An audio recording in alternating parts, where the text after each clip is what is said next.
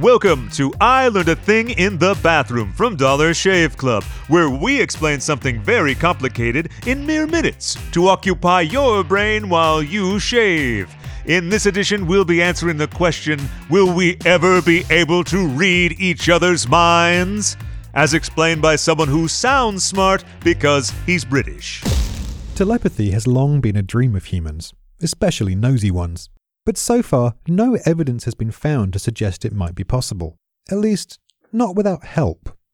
In 2014, the first brain-to-brain communication was achieved, facilitated by computers. It wasn't true mind reading, but a few basic questions were asked and answered between brains thousands of miles apart that were hooked up over the internet.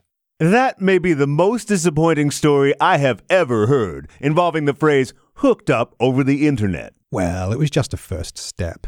A more entertaining study from 2012 found that rats in different parts of the world could control each other's behavior with their minds, but only when they were fitted with the right brain implants. Aren't we capable of reading each other's minds without all this tech? Like if we just, tune out our modern learnings and let our brains be at one with nature. You might be onto something there. Really? No! The idea that early humans possessed some kind of latent telepathy that we somehow lost as we evolved has been thoroughly debunked. The act of one person reading another's mind without technological assistance contradicts basic laws of science. That's why parapsychologists, the people who study such things, are often considered a bit of a joke by real scientists. Remember in Ghostbusters when Bill Murray's character says he has a PhD in parapsychology? That's because he's supposed to be an unscientific con man. Well, what about those people who do claim to be receiving thoughts from other people? Or from aliens? Aliens with advanced, alien brains?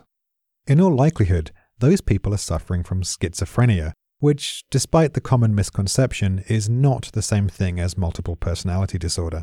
Thought insertion or removal, where patients believe that thoughts are being either transmitted into or stolen from their brains by outside forces, are a fairly common symptom of a schizoaffective disorder. I think you might be a little bit of a telepathy skeptic. For now, but it is in all likelihood the future of human communication.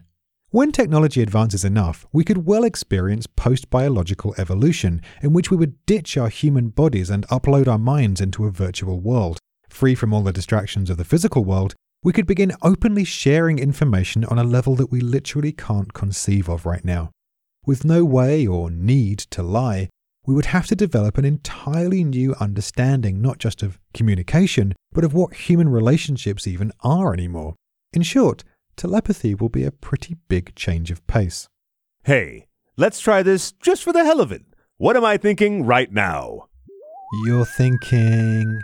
Ooh, he thinks he's so smart, but everyone knows he gets all his information from Wikipedia 5 minutes before we record the show. Hey! Dang, you're good.